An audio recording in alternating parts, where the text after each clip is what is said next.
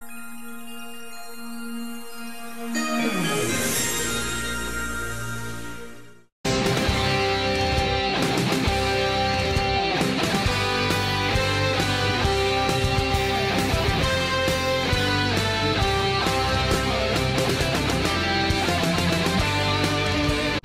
hello. Welcome to Masters of Divinity. This is the final episode of Music Mayhem. This is the final episode of Music Mayhem. The Wheel of Mayhem decided for us to talk about an album. You know what? No. Guys, I can't. I'm flustered right now. I'm JP. I'm here with Father Chuck. Hey, what's going on? Okay, guys, aliens might be real. I'm just gonna come out and say it right now on this podcast. We've speculated on this podcast before. We've played with the conspiracy theories. We've joked around. We've made fun of people. We've speculated, but now there's a Washington Post article about how the Democrats and the Republicans are united in trying to take the UFO phenomenon seriously. And UAPs, get it right. That's right. UAPs, not UFOs. And folks, we might not be alone in this universe, or it could just be the Russians. Which, I mean, that doesn't make me feel any better. I have a hard time believing that these are the product of other governments, because knowing the, like, unless it's like our own stuff that we're keeping quiet in the United States, like, pretty much we're like sort of the main drivers in like military technology in the world. Yeah. And there was a book that was just put out recently that basically this guy who studies like Chinese military stuff has said that, like, the threat that a lot of people have about China, like the consideration that China's like this massive military threat, is pretty much super inflated. So much time is spent apparently among the Chinese military, like the training that they train like 10 hours a day or whatever. Yeah, like half of that is just them sitting listening to propaganda. That's considered part of their training. And they don't do cross-divisional training. It's like, anyway, the point is, you look at that and then you read about like the stuff that we know about what was going on in Russia during like the Soviet Union and during like the days of the Iron Curtain, and like how much of the threats were really just inflated, and that it was kind of a you know what show behind the scenes, that they really weren't, it makes me think that they probably didn't develop this stuff. Mm-hmm. I mean, they had a better space program than we let our folks let on to believe. And I doubt good enough that it defies physics. Yeah. Because that's what we're dealing with here, dude. I think Occam's razor, the simplest solution is the right one, and it's some kind of extraterrestrial. Bro, first contact could be happening soon. It's possible. Where's Zephram Cochrane? If you're not up to speed on your UFO news, a report on UFOs to Congress is expected to be released later this month on government information on unidentified flying objects and aerial phenomena. It's real. There's lots of declassified and released footage, and the news outlets are taking it seriously. So I am inclined to also take it seriously. Look, man, it's past is prologue, right? And like what goes around comes around. We got, aliens are now back in the news. Benifer is a thing again. Oh God. I see lots of Doc Martens. And to bring it full circle, punk rock. I was very excited. I couldn't really show it because my daughter was asleep in the video the little pre-roll video that we've got of us picking from the Wheel of Mayhem. Yeah. So like I had to be quiet. Uh-huh. I was very excited that Prime Candidate for a Burnout was chosen because I have wanted you to listen to this, because I've wanted your thoughts. It makes sense on this album. That makes sense. And I was prepared for you to be pleasantly surprised. I was surprised. we'll just get into it. This week's album is prime candidate for a burnout, right? That's how. Yep. That's what's by the band Blenderhead. I had a great time listening to this album. As far as like Christian rock goes, totally surpasses everything we listened to, in my opinion. We're kind of doing this. We kind of do this like pretty last minute, and I listened to it about 3 times, but I listened to it like back to back. So I wish I had more time with it to kind of like soak in more stuff. I wanted to read up more on Billy Power. I started listening to his podcast last night, and it was pretty cool. I haven't listened to it yet. We should have him on. I think that'd be cool. I think it'd be fun. Yeah. Yeah, why not? He also sort of mentioned offhandedly Death to the World on the episode, Oh, he did? on the episode of the podcast that I listened to. Yeah, they were just talking about the zine. And I was like, that's another guy that we should probably get on the podcast. That'd be cool. The guy who started that. What? The guy who started the zine, the Death to the World. Yeah, I have the whole run, the original run in print in my office. Sick. That's pretty sweet. I found it in a basement. But yeah, I didn't get to read as much as I wanted to. But I just enjoyed the album, and I tried to do as much as I could. And I have some favorite songs, and I have some thoughts. And I'm going to treat it this way, because you have more of a history. I don't have a history at all with this. Like, I just now learned about this. So like my initial thoughts aren't going to be very interesting. I just want to talk about the album. So Chuck, why don't you tell me about just your history with this album and why you think we should talk about it? Okay, so or why you put it on the wheel, I guess. I don't know.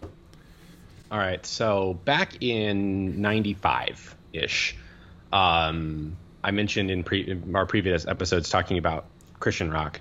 I morphed pretty quickly from like the sort of like radio friendly rock of like DC Talk and Jars of Clay and Newsboys to some more underground type stuff. I'm gonna give a weird story, but like, so I had heard Jars of Clay's cover of Petra's Rose-Colored Stained Glass Windows on a compilation, and I thought about buying the compilation.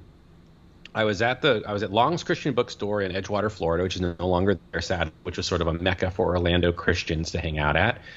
And as I was walking around in the alternative rock section there, I kept seeing this band called MXPX, and I thought their album cover art was really cool, but I didn't know anything about them. I had been frequenting an ice skating rink with my friends around this time, and so they would play like popular music that was on the radio, and so we had heard Green Day's Basket Case several times, and so I liked the sound of Green Day. I didn't know what to call it, but I liked their sound. So as I'm looking around, I see that they have like, the little audio station you can put on the headphones and listen to it. So they're really pushing this Petra tribute album. And I had seen that Jars of Clay's cover was on there, so I wanted to listen to it. And then I noticed on the track list that MXPX was on there covering I Could Be Friends With You by Petra. So I was like, I'll see what this MXPX sounds like, because they're like I said, their cover art was cool. And they sounded like Green Day, because they're a pop punk band, and I didn't know any of the stuff at the time, but I was like, okay, I immediately took the headphones off and I grabbed MXPX's On the Cover and I bought it. So my first MXPX album was a cover album, and which I just bought it actually because I liked the graphics and stuff, but it was some songs I was familiar with, and then they covered some Christian punk and stuff that was underground at the time, things like that. Also a pretty great cover of a Keith Green song. So I mentioned that because inside that was a Tooth and Nail release. MXPX was on Tooth and Nail Records throughout the 90s. I mentioned that because one of the great things that was inside of every Tooth and Nail release was this little like catalog of the other Tooth and Nail albums. And so they would have these little like descriptions of what all the different bands are, and you could order them, mail order or whatever, because there's such a small record label out of Seattle at the time.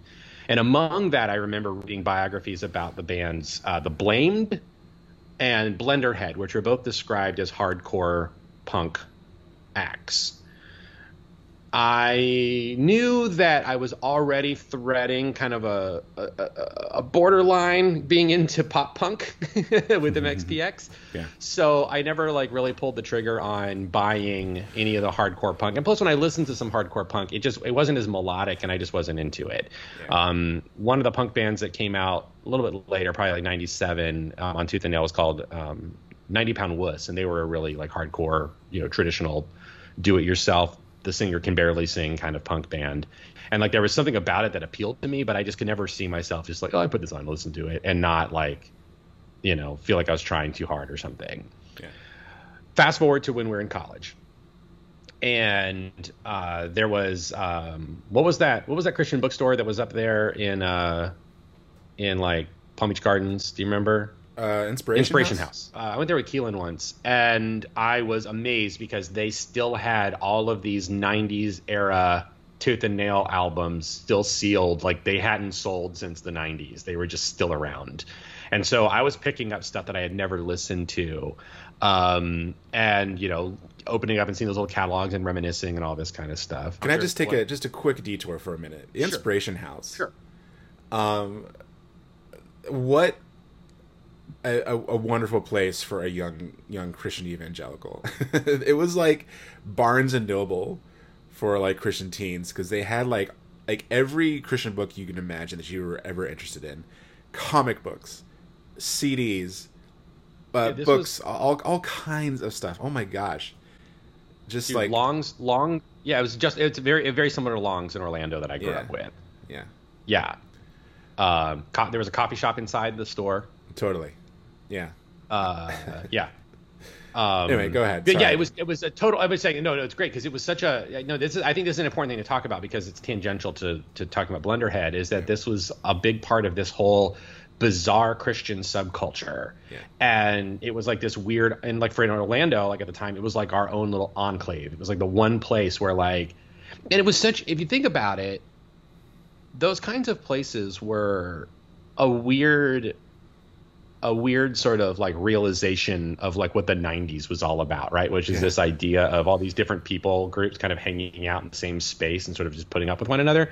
Because like if you were a Christian goth, if you're a Christian punk, if you were into like contemporary worship, if you were into just like Max Lucado books, if you were into like C.S. Lewis, like you could go to a place like Inspiration House or Long's Christian Bookstore and like encounter one another. Yeah, and they also had the one I used to frequent. They had like a whole section walled off of just like Book of Revelation stuff.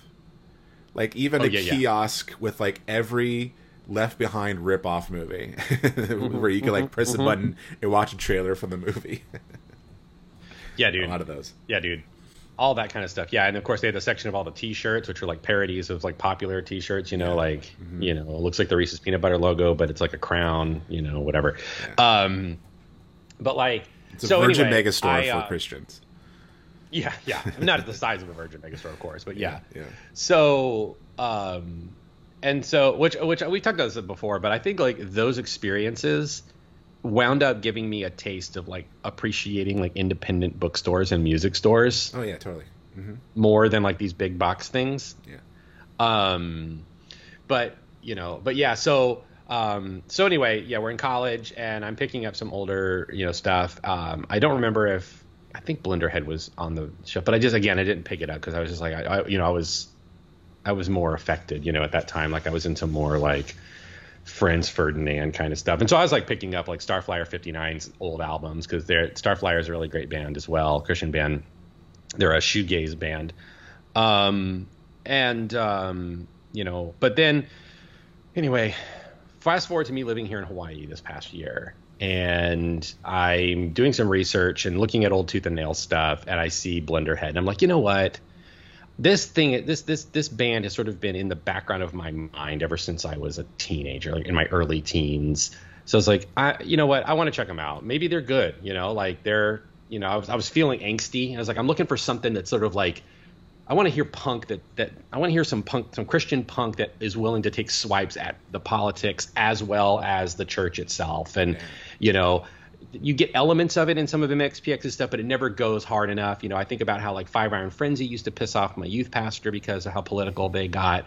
And so it's like, there's gotta be something in the Christian punk world that's, you know, that hasn't been co-opted by this machine and being like this far right thing. Like there's gotta be something. Anyway, so I put on Blenderhead, and dude, I was like, where has this, like, why have I just now started listening to this album? And I mean, from the get-go, right? Like, I love that I love the album opens up with like these dudes in a radio station listening to one of their like early EP releases and being sort of surprised at their sound, and then it cuts into what's the first song? It's Escape Reason, which just hits hard. And like I was just like, yes, this is punk rock, and it felt right at the time. And then so I was listening to it for a couple weeks, and I started paying attention to the lyrics. And there's a couple of songs we'll talk about, but like I remember really being struck by a couple of moments in the album. I was like, wow, I can't believe that a punk band on a Christian label in 1994 was allowed to say some of the stuff they were saying. Oh yeah. It sort of reminded me the way that, because by the early 2000s, Tooth and Nail had really just become like a bunch of emo bands and like really like, you know, mainstream. Yeah. This reminded me that Tooth and Nail was like a really scrappy record company. And like if you read Billy Powers like interviews and stuff that you can find the links of on the Wikipedia page for Blenderhead, you find out that there was like all like 5 or 6 of the bands that were on Tooth and Nail, they were working Tooth and Nail. Like that's what they were doing on the side. And so it definitely had this very, very indie underground feel to it, that like, because Bill Power, who's the bassist and one of the vocalists for Blenderhead and the major creative person behind it, he did like what A&R or whatever, like and like marketing and stuff for Tooth and Nail. Like he put together that catalog that was inside all the CDs. Like that's just what he did on the side. And he was really involved with this. So it's just sort of, you know, a very like family affair with all these bands, and find out they all hung out together and stuff, which I thought was really cool. Very kind of classic. And, but anyway, yeah, so I actually, you know, like, so the short of it is that this album has sort of been in the background of my life since I was probably 13, but I never actually listened to it until this past year. And so when I first heard it, I was like, this feels like something we should talk about, because I think when, you know, I was like, I wanted to talk about like Jesus Freak and other Christian albums because there's a sentimental value to them, and they were sort of big and commercial. It's like, but when we've talked about Christian punk in the past, we've tended to steer closer to like the Relient K, MXPX type sound. It's like we never really got into like the true gutter punk hardcore type elements of it that I knew were there. And then I also thought, I have to let GP hear this, because like this just feels like something JP would just get really into. And so it came up during like random play on my iTunes the other day, and I was like, yeah, this is going on the wheel. I just want to, we're gonna, just because I feel like it would be fun to talk about. So yeah, cool. Here we are. Well then, let's get right into it. Okay, so the first track on this album, which is a nice breeze of an album, only 12 tracks. Not super long. I mean, I guess it's pretty common for punk, right, to not really exceed like 40 minutes and change, maybe. One thing that also kind of stuck. I will say though, all of MXPX's albums are like 20 something tracks long, and they're only like 30 minutes long. Yeah, that's the same for like the Ramones and stuff. But another thing that kind of stuck out to me is that I had a hard time looking for the lyrics for these songs. I had to go to I believe it was a GeoCities website. Oh, wow. That had all of the lyrics. Oh, and so I just copied them down, and that's how I followed the lyrics of the songs. See, I wish I had done that. I didn't. I've been trying to listen to some of them while driving. Oh, really? Yeah. There's a couple songs, like there's some lyrics that stand out, but yeah. So I've got them all here, baby. All right. Yeah, dude. Print it out. But yeah, let's talk about Escape Reason. Take the leap, reach out freedom, hold what you can, and then we live in a choice, explaining yourself, a reason for being, so for the shore, we can never. And like you said, it opens. The way it opens is really cool. I like that kind of production, where it's like two dudes on the radio who had like just played, I guess, a Blunderhead song, Yeah. and they're like, well, that was a song.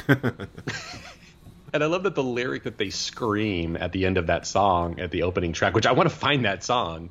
It's because it's not on the album. Is "Smile like an idiot, you're dead." Well, it's great because this is the first thing you hear in this entire album, this Christian album, and like that's like your thesis statement, where like just two very bewildered DJs like, what? And then you get into the song, which is I mean that's kind of my notes where I'm just like, what?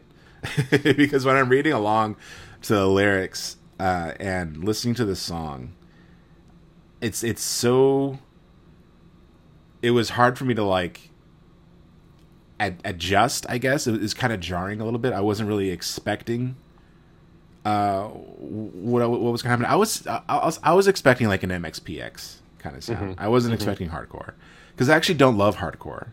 I went to a hardcore show once when I was a teenager, and I was like, I'm never doing that again. But as you're a Nirvana fan. Yeah, I know. But there's a certain kind of sound that I was just never a really big fan of. But like as I got older and started listening to more punk, I started to appreciate it more.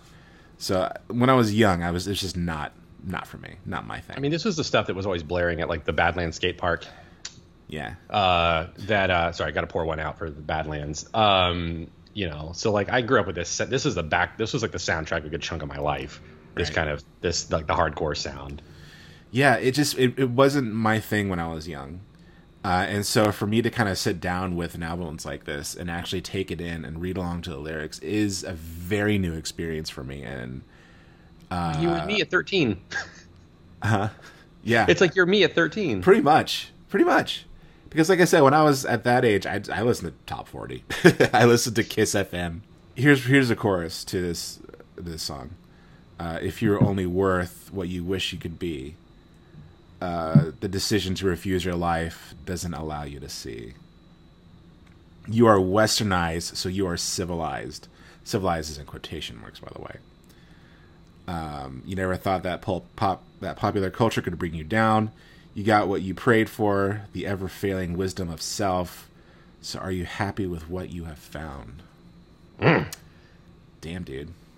So, like, this is great because it's very much taking, like, the whole, like, punk attitude. It has not abandoned the attitude, which is what I like, right? We have not abandoned the punk attitude. We are not trying to make it more palatable. This is punk. Make no mistake. And we can make Christianity punk, and I think they succeed. Well, you brought up Death to the World. Yes. For those who don't know what Death to the World is, Death to the World is a zine. How do we pronounce this word? Zine. Zine. Okay. It was a punk zine. Like it's printed on like a copy machine with like a staple setting. Like it is low production value. But I like I said, I found it in a basement at my seminary, and I had to acquire. Like I had to have it, and because it was the most weird, obscure, narrow thing I've ever seen in my life. It's a punk zine made by Russian Orthodox Christians. That's like it uses the punk aesthetic as a way to sort of talk about Russian monasticism. Yeah. But it points out that there in the first issue that there's a connection between punk and the sort of rejection of the world that's a big part of like the Russian Orthodox spiritual experience. And I remember several years ago, like back when we were in college, I remember reading there was this very obscure, short-lived Christian surfing skating magazine. I don't remember the name of it.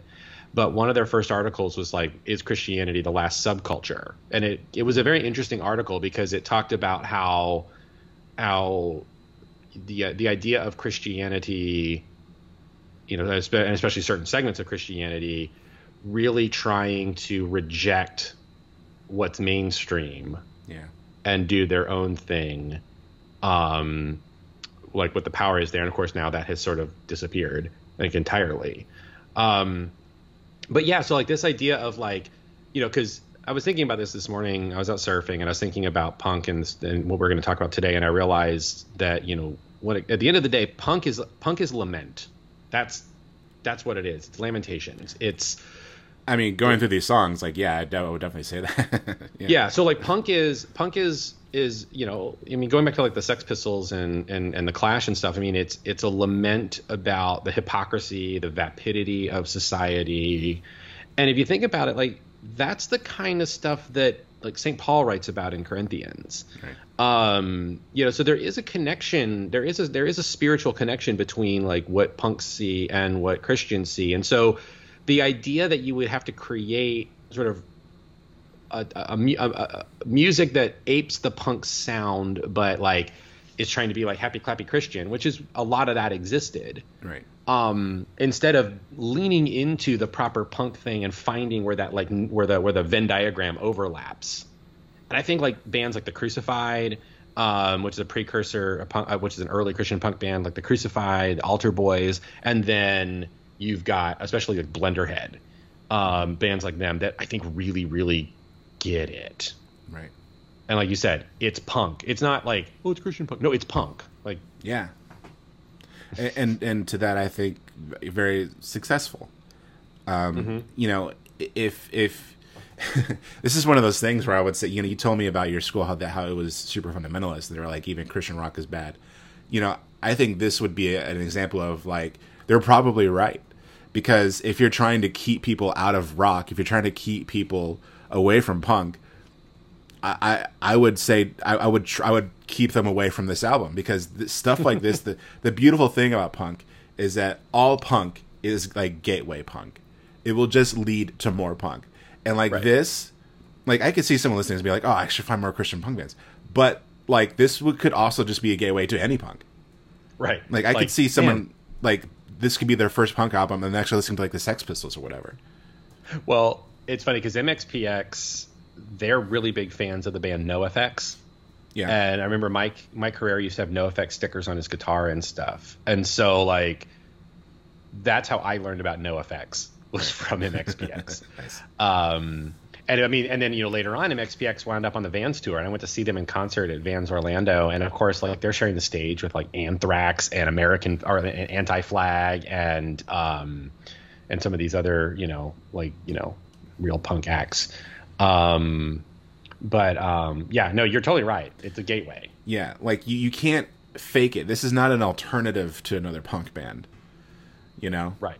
So I commend them on that, and I think it's super cool. Is there anything you want to say about Escape Reason?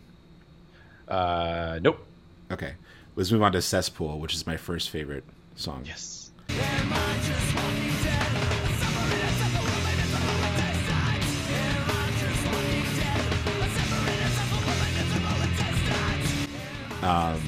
I just really love the chorus. Am I just walking dead? I suffer in a cesspool in my miserable existence.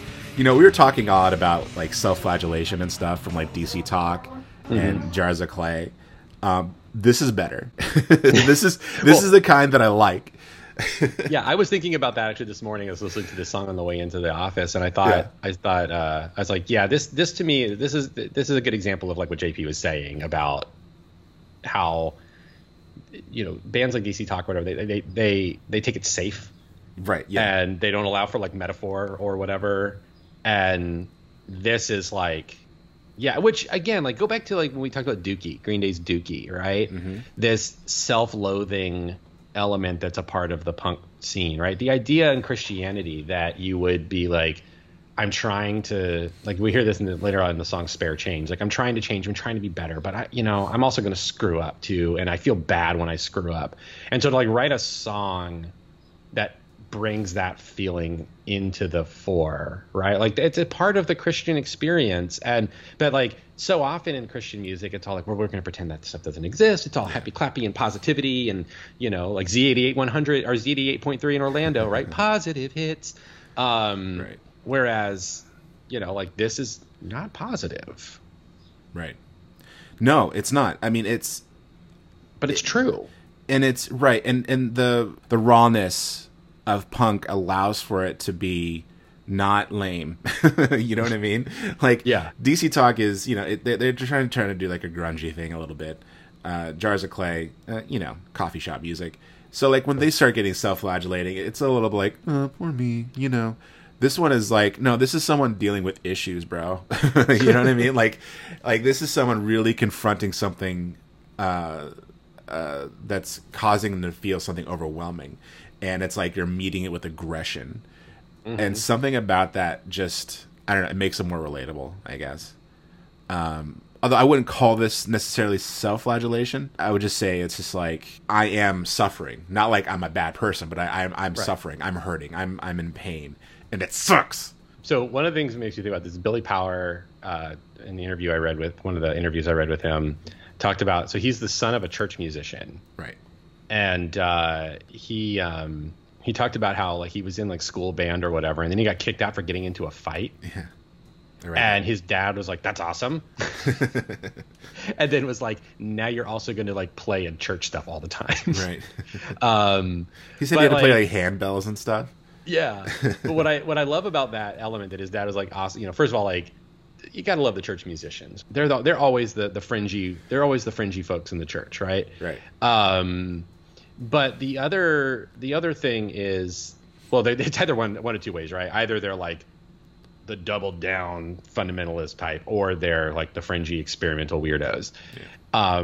But what I like about that fact about him is that he grew up in the church, and I think you can hear in a lot of these lyrics like a rage against the church as well, but not like in a typical punk like I'm rejecting you and angry at you and I'm just going to keep like spewing my issues with you, but more like it's like I'm still a part of this and I still have kind of a love for it, but I'm really pissed off at it all the time. Yeah.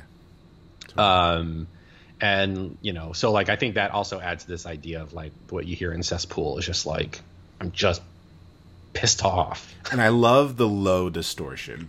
Oh yeah, in this song, it's super cool. It's like it's almost a little bit metal in a way. Yeah, and that's the thing is, I mean, punk has its roots in metal. Yeah, and you definitely hear it in this album. Yeah, it gets low and it gets slow. It's really cool. I think it speeds up, of course. But just kind of going over this lyrics again, like this bitter pill slowly chokes me to death. It's waking time again. I sit beneath the stream of angry words flowing from my breath. Awesome. Love it. And like, let's add to the fact that he is seeing these things with like absolutely no polish, Yeah. and is like alternating between sort of like flat notes and then just shredding his throat screaming. Yeah, I know. Crazy. All right. The next one is Power Trip. Because of politics, you lack reason. Just like a hypocrite who never listens. You're on Yeah. Yeah, so I wrote this. It's a classic punk, right? I'm just gonna scream the things I'm angry about. Yeah, There's a list of them. I wrote on this that this song kicks colored people's ass. You should be clear that you're talking about the song Colored Yes, People I'm talking by about the DC song Talk. Colored People by DC Talk that we talked about a couple weeks ago. It was like the first thing I thought about when I was listening to this. I was like, okay, like I'm thinking of DC Talk, like, hey, come on, guys. Come on. Hey, come on. This was like, racism! Poverty! Is it all in my... Yeah. Super cool. This is what I love to see. All right. You love to see just someone angry at racism and just like, you know, just, we're not going to try to hold hands. We're going to like throw bricks until something good happens. Well, I just love like, and this to me is a thing that I love about this is that whenever I listen to this, like 14, 15-year-old me kind of emerges. Yeah. And I'm always like, man, I wish I had this. I wish I had really listened to this in those days. Cause like that was that was sort of the kid I was. I'm walking around in my fundamentalist school and later on in my fundamentalist church, and I'm looking around and I'm like, do you people not see what I'm seeing? Like, Yeah. And that to me is what this song is just like, is this all in my head? Because like Right. I'm looking around and seeing this insanity, and like none of you seem to notice it either. Yeah, it's like, I mean, it's just in our day to day, the fact that all this exists and we all have to kind of like pretend that it's normal in a way. Right. Even as we address that it's like not a good thing, we still live with the truth of all like the horribleness in our country, the racism that's all around us, the poverty that's all around us, the sickness, especially last year or so, and we're just supposed to be like, you know, just power through it, you know, like just still try to be normal about everything, and it's like it's driving me insane. Well, and add the layer of being an evangelical Christian. Right. Yeah. Right. And so you're looking at, not only is it like the politics piece, but there's also like in the church, there's this like attitude of like, you know, like, I mean, how many churches up there be like, you know, blue lives matter, all lives matter, you know? Yeah. And it's like, yeah, you're essentially gaslighting yourself, because now when you go to church, you're supposed to be talking about all the horrible things and how do we fix it. Right. But we're not. So I think that's an element in this entire song, is that, and I would be loved. That's why I love that Talk to Billy Power in this whole album, because I want to be like, dude, I feel like it feels to me like the undercurrent in all of this is that you're seeing that you're sort of, and you're sort of predicting it, that the church is sort of making a Faustian bargain with mainstream status quo culture, and that in so doing you've abandoned what makes you. I mean, we saw it happen in real time, right? Like, all Trump had to do is be like, hey, I support you. And they're like, oh, we love you now. Yeah, We'll do anything you want. He waves a Bible in front of St. John's Episcopal Church that without anyone asking, and they're like, oh, he's defending his faith. He's demonstrating his faith. And it's like, he's fighting for our rights as Christians. Yeah. We really needed that. Thank you. But just the opening lines, because of politics, you lack reason. Just like a hypocrite that never listens. You're on a power See, trip. I hear this song and I hear it as the church being in bed with the Republican Party, like the moral majority. That's what I hear in this song. Totally. And then it kind of gets to the end where they're talking about, and now the power shift from wrong to right, conform to the new ideal, or you will die. Don't try to think yourself or have opinions. BPC is the rule. I will not follow. Of course, now like you could hear that line differently nowadays, right? Yeah, I know. There's definitely the crowd that like when they hear like BPC, they're like, "Oh, I can't say the N-word. What the hell?" That's usually what I hear when I hear someone say like, "I'm not going to be PC." Like, I feel like it was probably different back then. I feel like this is sort of like, you know, hey, Tipper Gore, shut up. Like, yeah.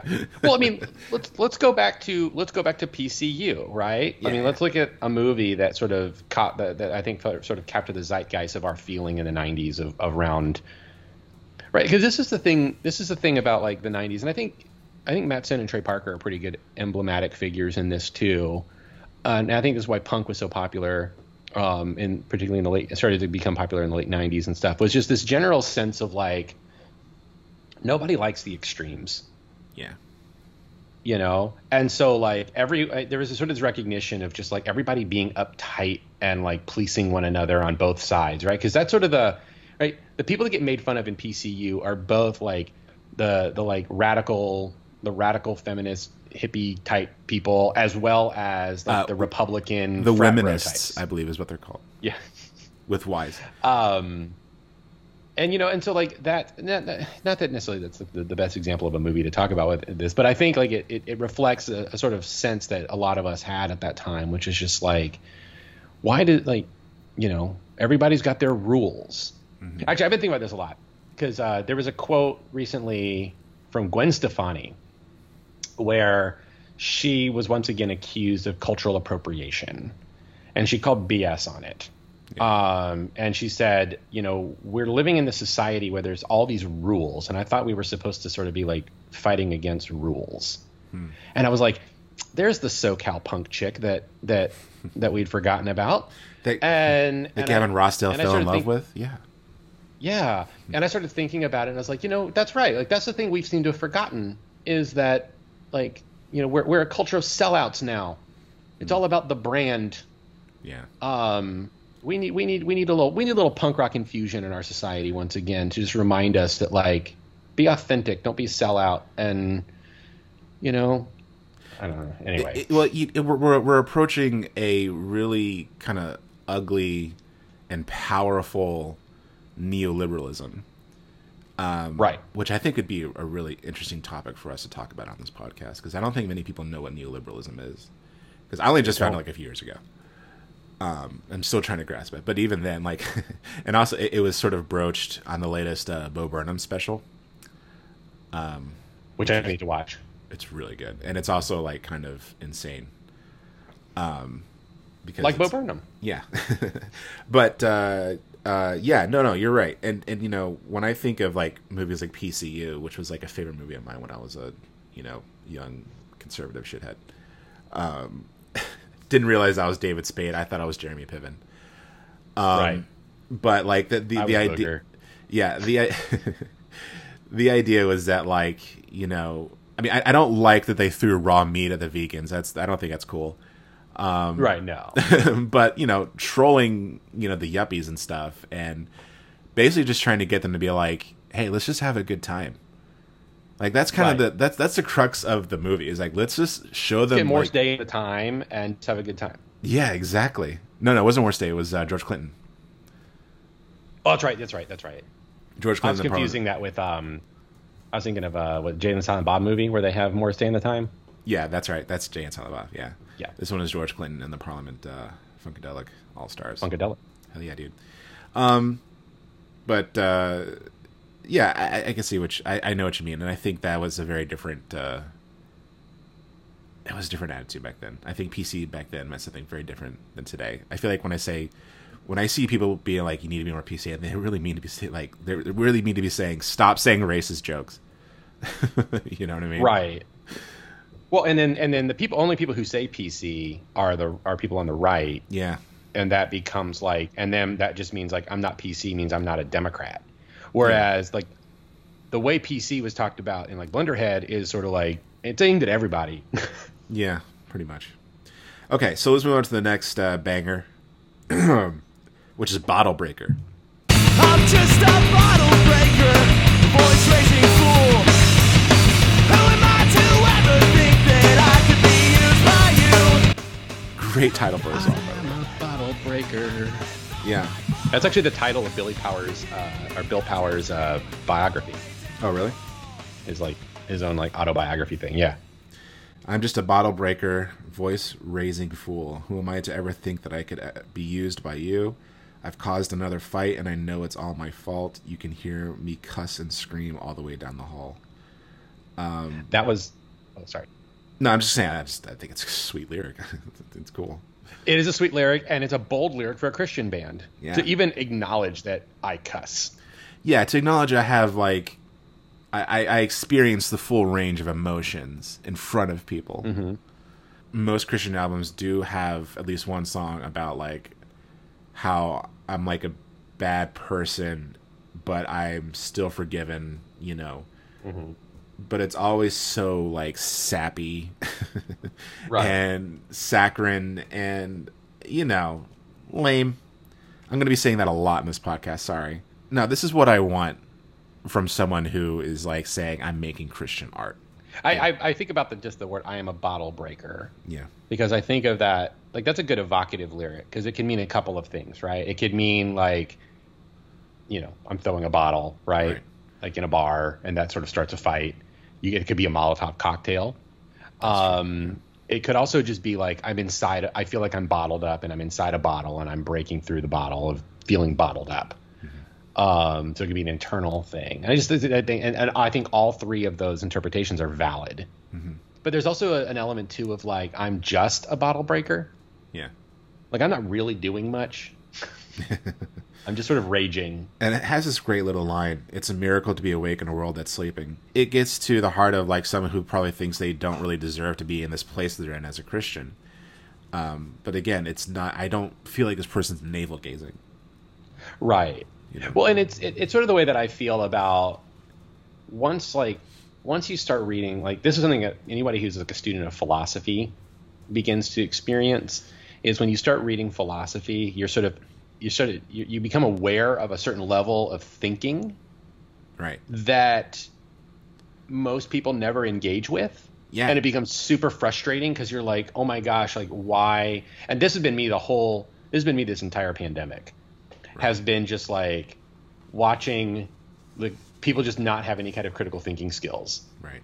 you know, and on all sides, and just being like, just so frustrated. It's like, I wish, you know, that's why I sometimes I sympathize with old Cypher in The Matrix.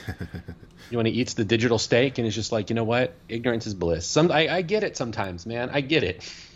Well, you're talking about philosophy. It's like what Socrates said, right? It's like, I know more than my peers because I know that I know nothing. And they don't know that yet. Right. So That's almost like a Zen koan, by the way. Oh, totally. Like Cornel West talks about it, and it's really like fascinating the way he approaches it. So yeah, let's move on to Let Down.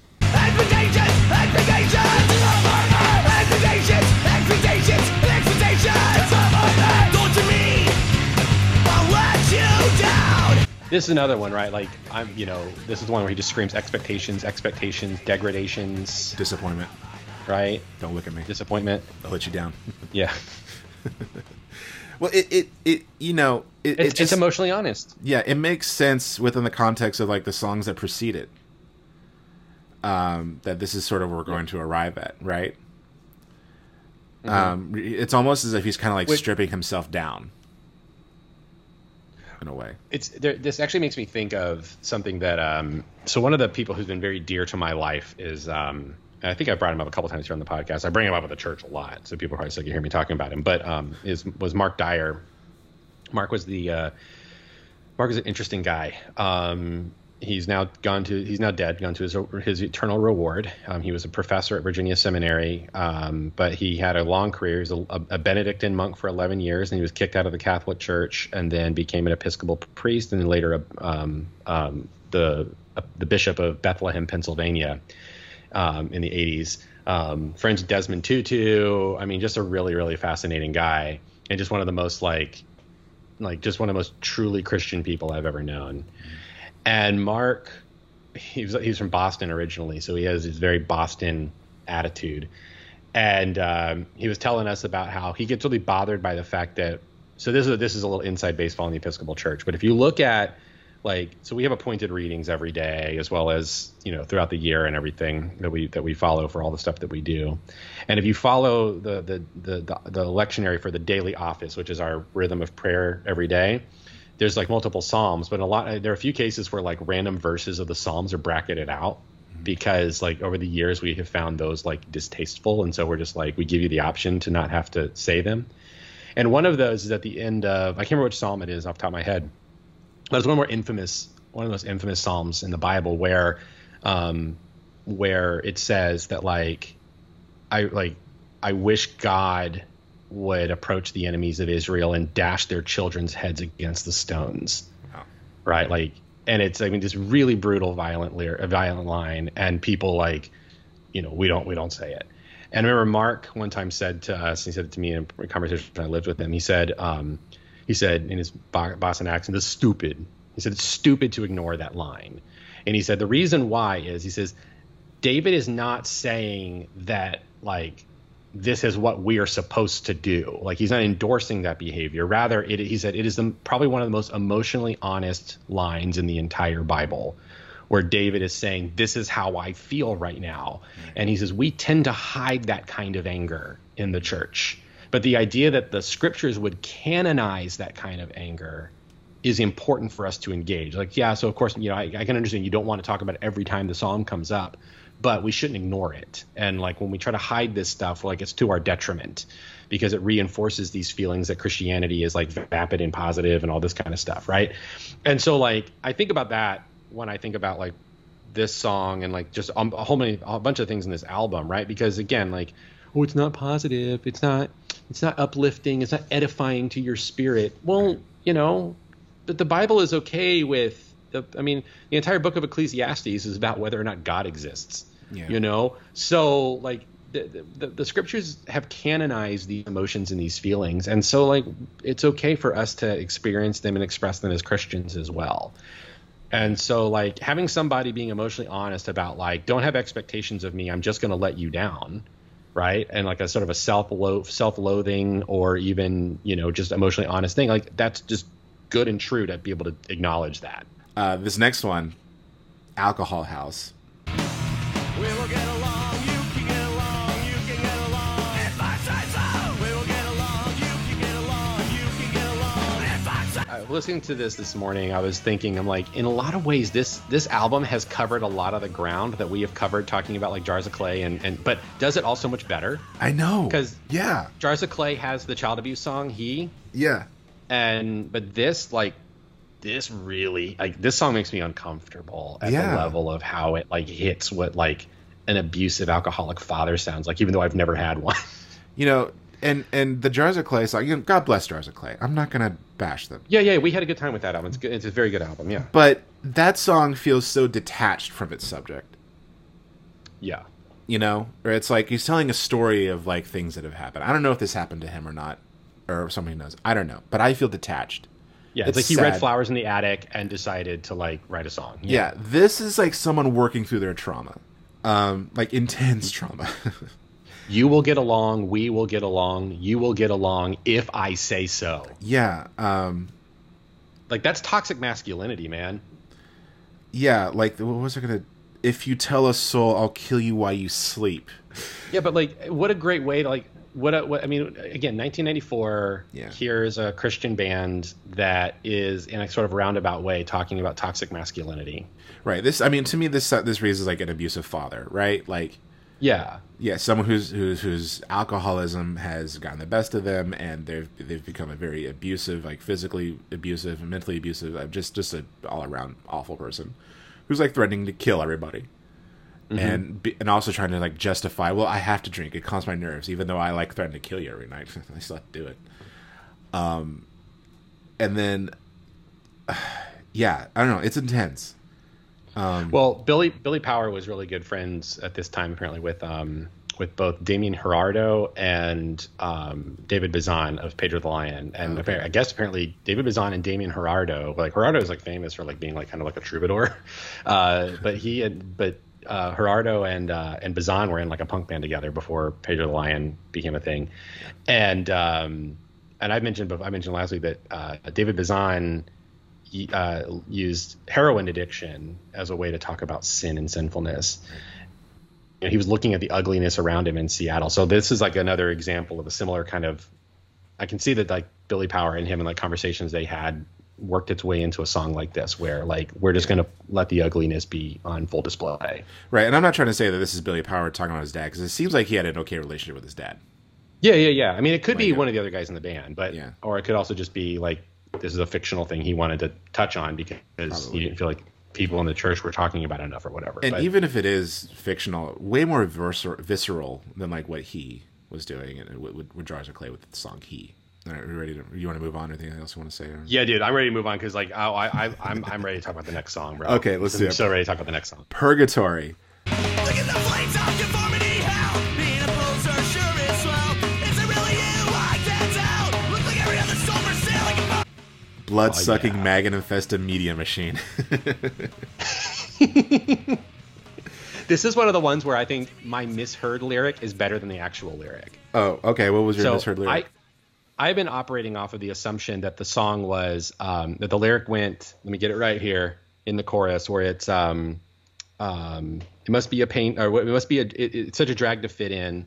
A stupid game where nobody wins. I'd rather be myself than blend in. The actual lyric is with all the cans on the shelf. I always heard it as kids on the shelf, which I think is a better lyric. This is also one of those songs where I can hear the Christian record industry intervention with some lyrics, because it's very clear that when he lists like Johnny and Susie and, you know, like whatever, like perfect skin, then he says perfect hips. That's not what he wanted to say. He wanted to say perfect. That's what he wanted to say. Yeah, Jazzercise, Step Aerobics, and Thigh Master 2. For those of you listening, if you're of a certain generation, if you don't know what a Thigh Master is, there was a there was a woman named Suzanne Summers, a mythical woman. Step by Step. Step by Step, and Charlie's Angels. No, not Charlie's Angels. That's Fate. That's Farrah Fawcett. I'm thinking Three's Company, brother. Three's Company, who sold the Thigh Master, which was like this plastic thing you put between your thighs and you squeezed them, and that was supposed to make you look like Suzanne Summers. That was like one of those big. That's like one of those artifacts, like the club, right? That you put on the steering wheel. Dude, people still use the club here in Hawaii. I see it all the time. Really? Yeah. That's funny. That's awesome. Pretty sure we have ways around that now, but yeah. I watched like a 2020 like John Stossel report or whatever, where somebody was able to like drive a car pretty far with the club still engaged. What if someone used a Thigh Master as the club? Anyway, or the club as the Thigh Master. So I'll stop being an old fart. But no, this is a sick song. And this is, bro, this is like, they use the word poser. I know, that's what I was saying. I have it in my notes. It said poser. I hadn't heard that word in so long. It felt so good. It feels so good to hear it. Being a poser sure is swell. Is that really you? I can't tell. Of course, that comes after licking the flames of conformity hell. Yeah, this is very much like I will not conform to you posers kind of anthem. I mean, right? To be fair, I remember something Keelan once said to me when we were watching Goths at the mall, and he was like, I'm not a conformist, I'm an individual, which is why I look just like all my friends. And I'm like, I love this song, but I'm also like, well, but you know, like all punk songs kind of sound the same. Like, there's a reason why you can look at a group of kids and be like, oh, those are punks. Like, right. There's a degree of conformity that's involved, but what this is like, this is in the 90s, especially before punk went mainstream. This was when like punk, you looked a certain way, but you chose it. Yeah. You weren't marketed to be this way. Well, I think maybe it should have been less about individuality and more about collectivity. You know, I dress like my friends because there's strength in numbers, and we empower each other, and we stand in solidarity. Right. That's a good point. And then, you know, instead of like, oh, the TV has told me I need to like wear this certain thing, so that's what I dress like now. Yeah. I mean, let's be honest. If you were a punk kid, or you weren't yet a punk kid, and you discovered punk, and you dressed as a punk, and you went to a punk club, you were not going to not fit in. You were going to like people could bring you in, right? You wanted to be part of what you were going to. So I don't know. Right. It's just it's all because it's all because, Chuck, our country does not value collective action. It's true, it doesn't. And individualism, not necessarily a bad philosophy, but it is so ingrained into our culture that any kind of collective action is like frowned upon, or is seen as like a 1984 nonsense or whatever. Right, which is strange, because individualism is an innovative idea in the grand history of humanity. Like, we have evolved to be collectivist. Right. You know, like if I had traveled to the future and saw that like American Eagle was selling like Metallica t-shirts, because I think that was going on for a while. Yeah. Like, that would be like heartbreaking, right? The idea that, or like Target is selling like an Aerosmith shirt, right? That like there was something to seeing like the stuff being co-opted by the corporate machine, right, and then like Target and sold to you as being like, oh, this is cool now. And it's like, no. This was not cool to you when it was popular. And you people actively tried to prevent kids from accessing this stuff. Yeah. But now that there's money to be made, now you're okay. And you know what it's just like? Rainbow flags on the advertisements. By the way, happy Pride Month, everybody. To show your gay pride, give us money on Patreon. Weren't there like a bunch... That's what all these companies are doing now. Yeah. Weren't there like a bunch of government Twitter accounts that like put pride flags on their avatars, like the CIA, the Department of Defense?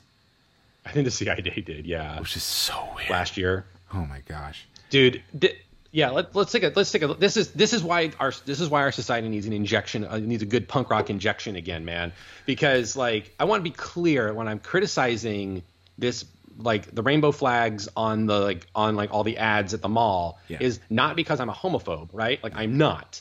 It's because I'm really irritated to see that these companies, that many of them spent years like campaigning against this stuff, and still do. Their CEOs gave, and still do, but now that it's safe, right? Now that it's legal and okay, now we're going to be in support of it, and it's shameless because all it is it's and oh, I could keep going, brother, because it's just like let's create an identity. Yeah. Okay, so now, like, I mean, think about it. Think about like what gay culture has become, right? Like, or all subcultures, right? They're like these cultures.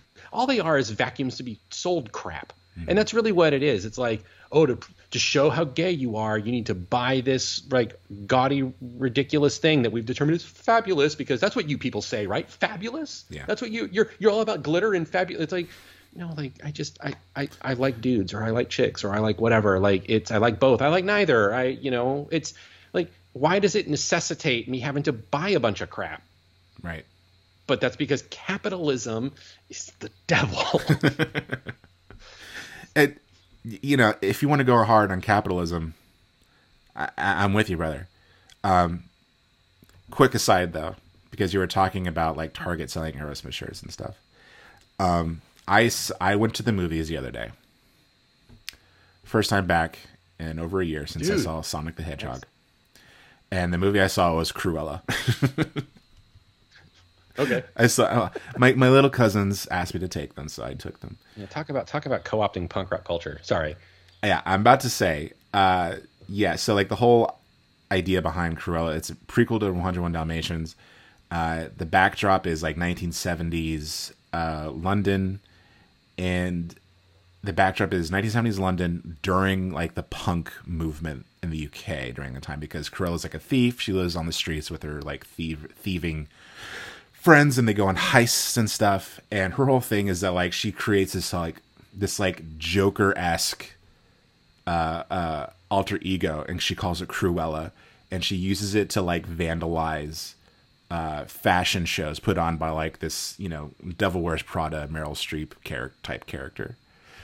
And there's one particular set piece where she interrupts a big fashion event with her own, and it's held outdoors at this fountain, and there's a song, and that song is "I Want to Be Your Dog" by Iggy Pop and the Stooges. Cruella is like a multi-million-dollar kids movie. It's a prequel to 101 Dalmatians. "I Want to Be Your Dog" was like the bridge between like garage rock to like punk rock, and was like the most underground song about like masculinity and a little bit of kink culture. Dude, let's talk about the fact that like when Iggy Pop would be performing this song during this time period, he would have been like shirtless, and he would have been like smashing light bulbs onto his body and cutting himself. Yeah. Like Iggy Pop pissed people off. They were terrified of him. Yeah, Iggy Pop. I mean, people are still kind of terrified. Didn't he die? No, he's still alive. I believe he's still alive. I think the world would stop. I know he lives in Miami. I know he was living in Miami, which is interesting. Yeah, pretty sure he's still alive. But yeah, "Now I Wanna Be Your Dog." It's a great song. It's awesome. Mm-hmm. But to hear it in that context, I was just like, oh, okay. People say punk is dead, and I think they were wrong. Now it's dead. Like I think that killed it. But yeah, I was not expecting that. I didn't know that was going to happen. I knew like the background was supposed to be punk, and the soundtrack does go hard, by the way. That soundtrack goes harder than any soundtrack I've ever heard. You want to talk about soundtracks better than the movie, Chuck? Holy crap. Okay. Let's look into it. It's amazing. But when I heard that song, I was like, you gotta be kidding me. Like, I've got my little nephews here, my little cousins, listening to it, and Emma Stone is singing it, and like, oh, it's so weird. And if they play that song like at Disney World or something, that would be just like too much. Was it that Peter Pan movie where they did Teen Spirit? Yes, but that wasn't a Disney film. Right. But it's so yes. this is again like all of this stuff has been co-opted by the corporate machine. And the thing is, it blows my mind is that kids these days see that as a virtue. Yeah. Like Kurt Cobain made Courtney Love return a Mercedes that she bought. Right. Yeah. Because he's like, that's just not who we are. Right? Kurt Cobain, when touring in support of Nevermind, one day he shows up to sound check, and he only has one Converse shoe on his foot. And the guitar tech was like, yo, what happened? And he said, oh, I was like, where's your other shoes? Like, oh, it got stolen when I was crowd surfing. Like, the guy was like, you're a millionaire, right? Like, you could go buy another shoe. But, at the same time, it's like it's becoming supercharged because that, I don't know if we're going to get into this, but like the economic disparity is getting so much worse. So it's like you have to sell out if you want to survive. I feel like some people view it that way. If you so that you don't friggin' starve, because like now artists get paid nothing. Right, but it's fake. Like that's the thing that gets me, that it's fake, right? Like there are these, you can like come to Hawaii and there are like apartments and stuff that people have that are empty, and you rent them so that you can take your Instagram photos like you're on some luxury vacation. Yeah. But you're actually staying. I lived in Las Vegas. There were entire subdivisions just completely empty, and yet the homeless population is like out of control in Las Vegas. Yeah. I mean, they made a joke about it in the Fright Night remake. All right. Anyway, so a little bit of a tangent, but I think hey man, that's what punk rock does, right? Well, and the thing is that like this song to me is like a great distillation of like what was going on with punk in the 90s, right? Like, yeah, we've talked about this before. One thing that kids these days will never understand was the anxiety that we experienced about being a poser. Like being called a poser was like the white N-word. You know what I mean? Like it was bad. It was really bad. Yeah. I got called poser a lot. I didn't like it. I remember when we were like seniors at PBA, and there was this other kid who came to PBA. He was like a freshman, and he was in the film program, and he like kind of looked like you, and you called him Poser JP. Yeah, it did. Because he dressed like me. He did. And there were a couple times where I actually was like, oh hey, that's not JP. Yeah, that's how cool I was. Yeah. Well, the name of the song is Purgatory, and I think that's interesting. Right. So it's like it's a period in the 90s. The 90s, I feel like a lot of people felt like they were at the end of history. Mm-hmm. And then 9/11. Didn't that guy wrote that book about it? Is that what happened? I don't remember. I can't remember his name. Pretty sure he was a Japanese economist. He wrote a book called The End of History. Oh, really? Okay. Yeah, that came out, I think, like 99, yeah. Okay.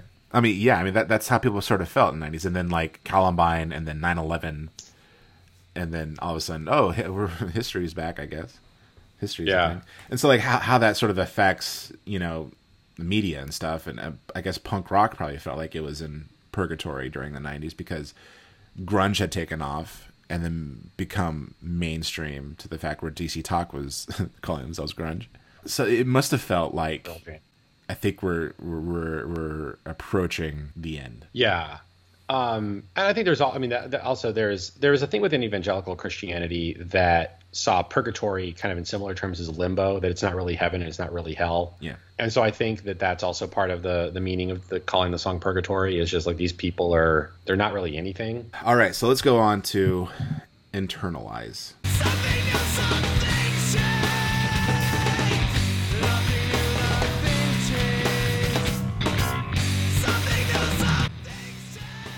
This is the one that gets pretty criticizes some American politics stuff. To be Christian is not to be a flag waver. So the board in the USA Bible, probably not.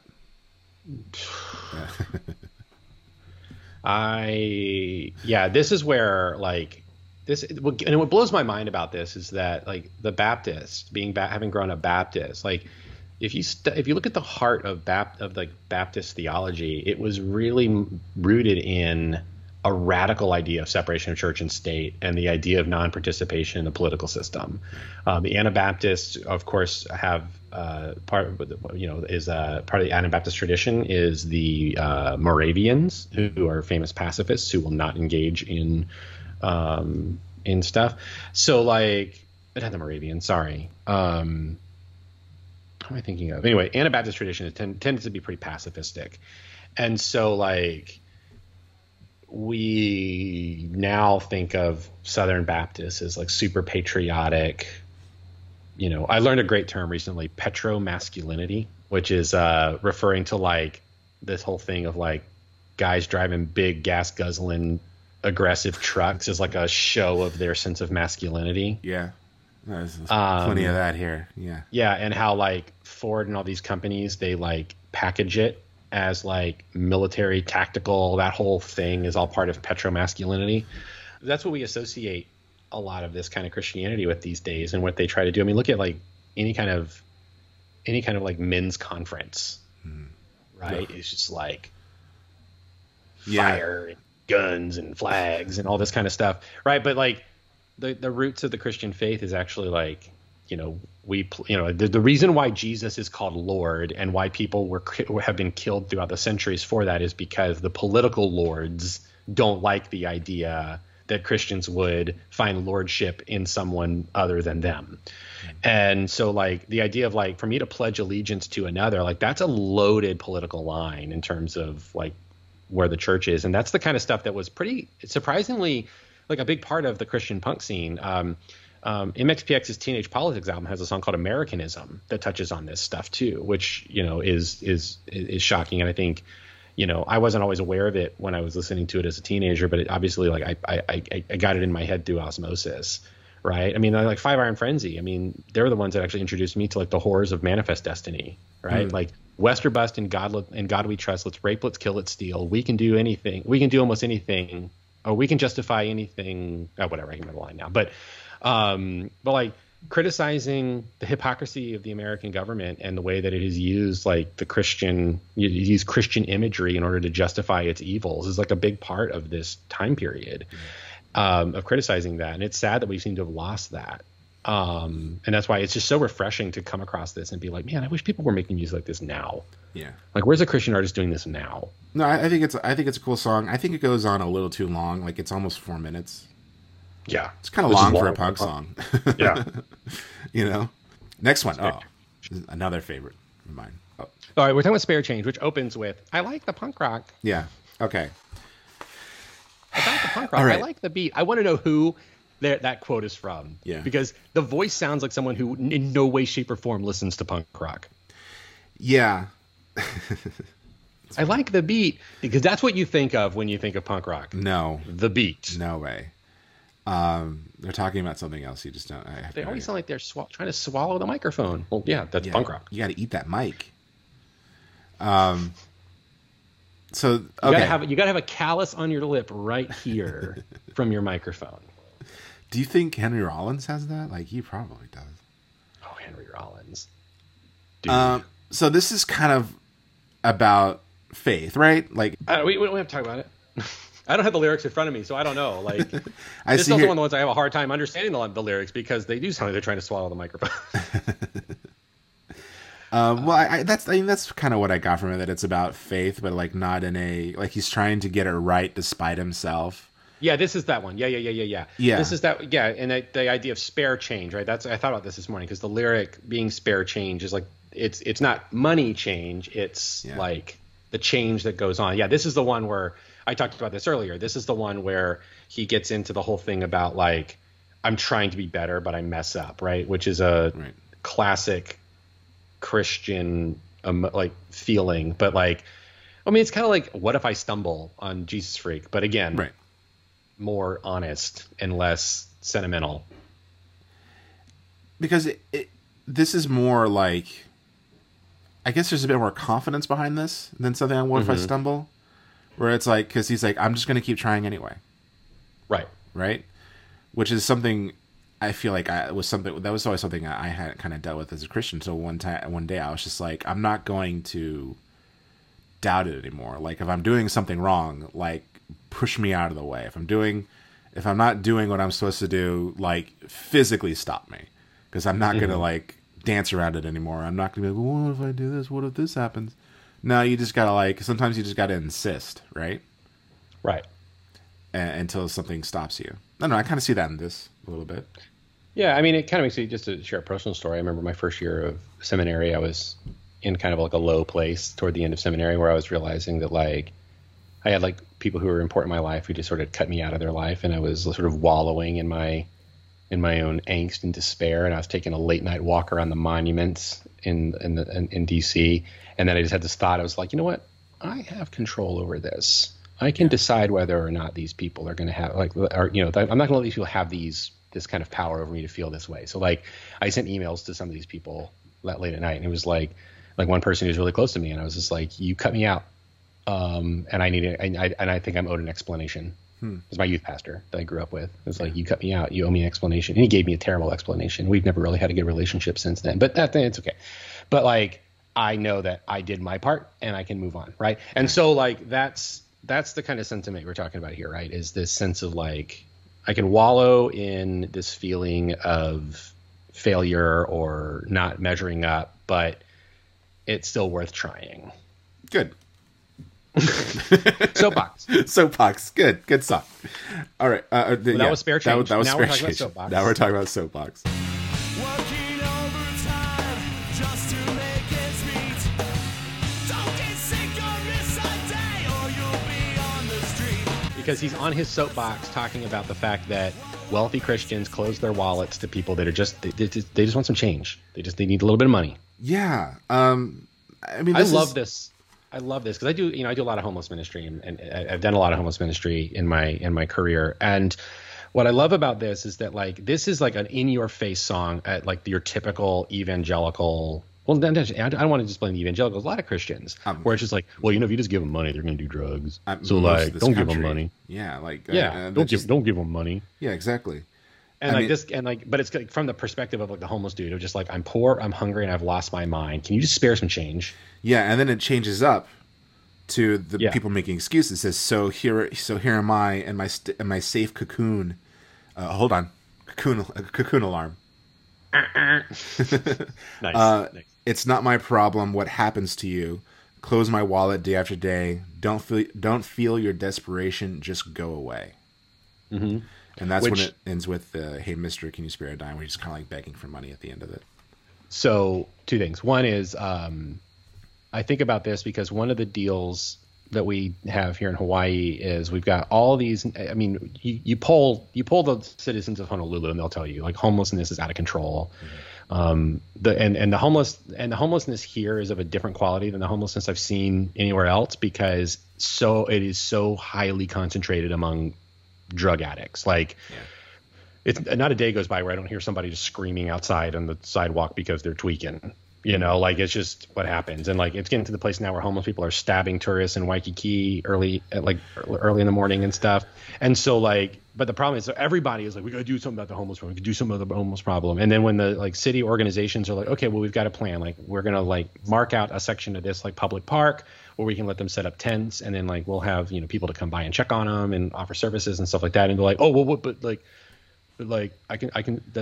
use that park. So like, I don't want that to happen there. So it's like, well, NIMBY, not in my backyard. Well, I mean, and that's the case all over the country. But. It is like that way all over the country, but it's different in some areas. Like I feel like Hawaii is similar to California and how their homeless situation is, which is that because the reason why homelessness is so rampant in California, especially places like LA, is because the real estate is just outrageous. Well, in San Francisco. Yeah, San Francisco too. Real estate completely outrageous, right. And you're driving people out of their homes, but they have nowhere to go. Like, right. It's not like here in Oklahoma or like in Texas, where it's like if you have to leave Dallas, you can leave Dallas and go to like the next town over because it's such a huge state, and there's fluctuating real estate all over the state. Like this, actually, supposedly Texas real estate is actually not very bad. So like if you get kicked out of your home in the city, you can move to like East Texas or something. It's going to be a crappy Right. town, but you won't be home. You can buy like a four.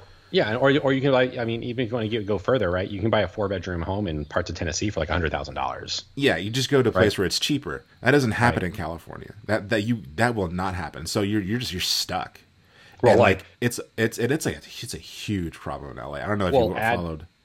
Well, I'm just saying, like, add the fact that, like, yeah, it's like in California, you're stuck, but you're still in the mainland, and you can, like, Yeah. you could feasibly go somewhere else, right? But like in Hawaii, you're 2,500 miles away from California. You literally have nowhere to go. If you can't afford month rent, you can't afford a plane ticket. Right, and so like that's why, like, you know, when I hear like, oh, we'll just put up tents and, you know, we'll put them in parks, and yeah, people complain about that, but it's like, okay, well, why don't you fix the real estate problem? Like, why don't you just get to the root of it? Well, You know, that's- stop for kicking us- people out. Well, for us, the problem is that, like, we just have like this no holds barred attitude on like out of state people like coming in and buying like second houses and then living on the mainland and coming here, you know, a couple times during the year or whatever, and then illegally renting them out as Airbnbs. And so what happens is it drives the real estate market prices up in all the neighborhoods.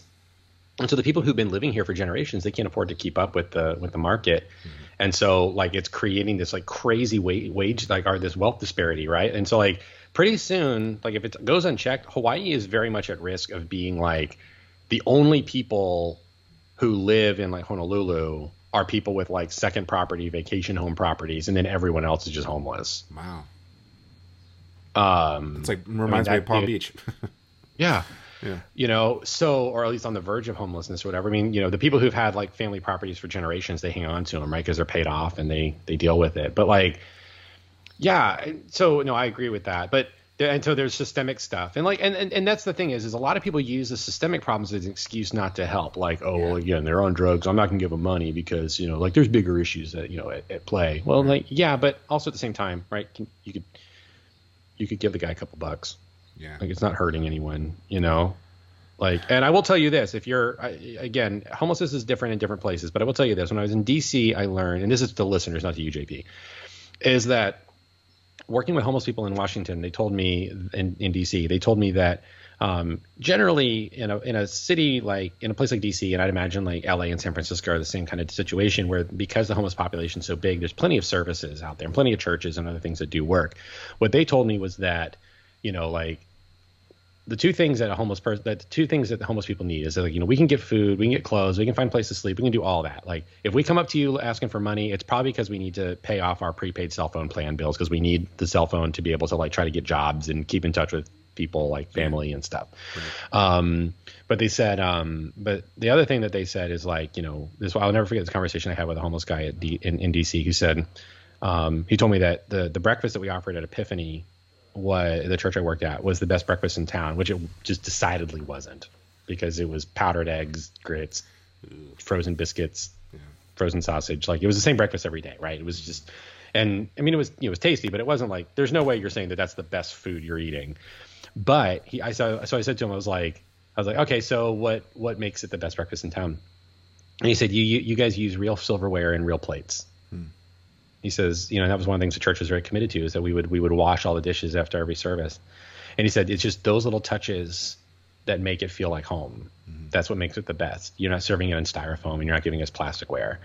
And he said, and then the guy that he went on to say, he's like, you know, he went on to talk about, you know, we can find shelter, we can find food and things. But the one thing that is the hardest thing for us to find, he told me, he said, is for someone to treat us like human beings. Wow. I hear this song and I think of that conversation. Kind of a testament to this album, I think, is every song we've visited and talked about hasn't just been about a song, but about the issue that it's about. That it's right, which is what punk rock is. Yeah, I think that's about cool. issues. I mean, unless it's like, you know, the Ramones just kind of like singing about like, I got bubble gum in my shoe, or I don't know, but you know what I mean? Because that could also be punk rock. That's true.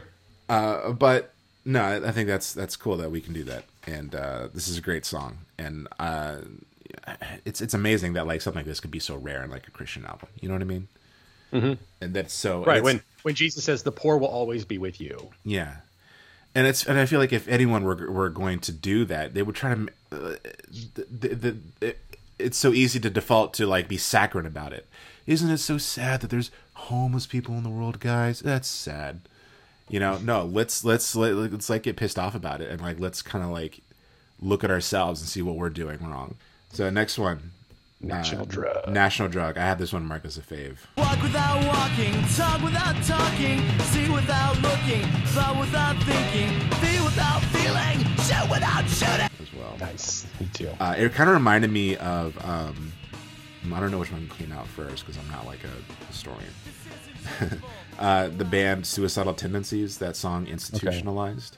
I don't know that song. It's more of like a spoken word punk song. Okay. It's a great song. You've probably heard it. I'm sure I have. It's very popular. It was in Iron Man. Okay. Again, punk songs, and yeah. This is one where what I love about it is I love that there's an implied F word in this song, which I was just like, you guys are getting away with stuff that you shouldn't have been able to get away with. I thought I heard that. Where did I? That's Well, the lyrics, have sex without. Yeah. Yeah. I love it. Because the chorus of the song is walk without walking, talk without talking, see without looking, thought without thinking, feel without feeling, shoot without shooting, hurt without hurting, have sex without, and they just Little bass line. Dude. yeah. Nice. It's the implied F word. I love it. I think it's you know, for a Christian band in 1994, Yeah. that is unbelievably bold. Yeah. Listen, cheap synthetic therapy teaches me to think, feel, and see. Wow.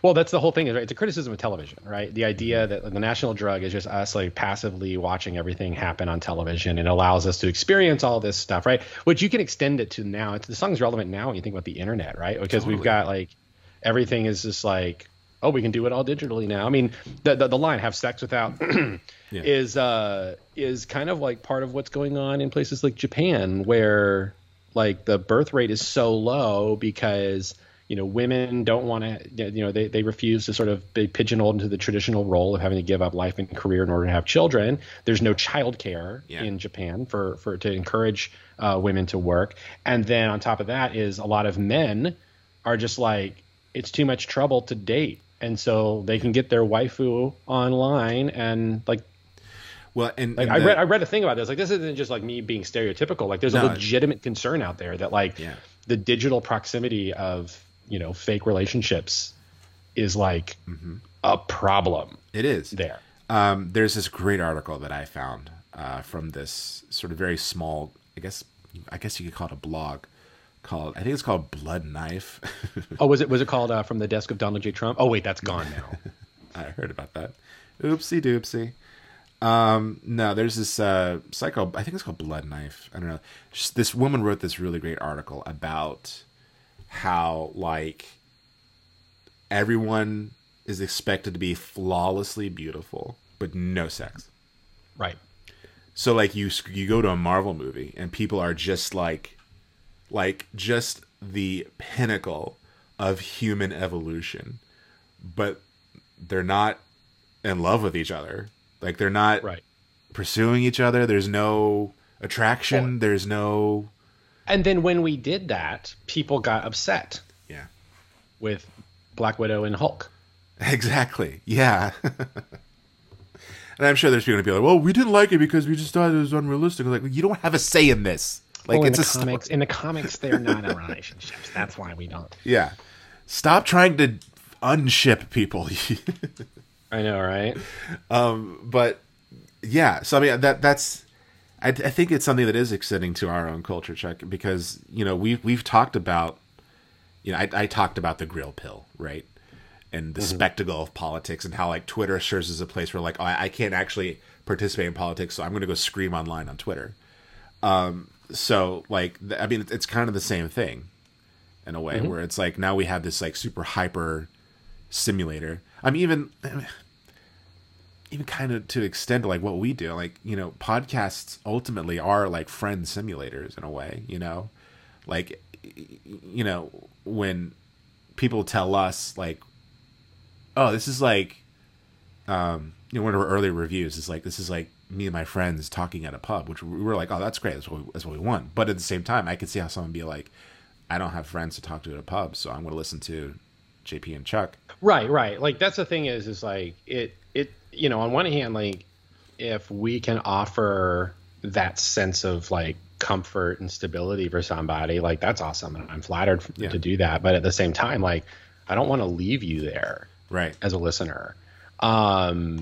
And I think about this with church, right? Because I remember a couple years ago, there was this whole debate because the Methodists were were experimenting with online communion. This was before the pandemic. Yeah.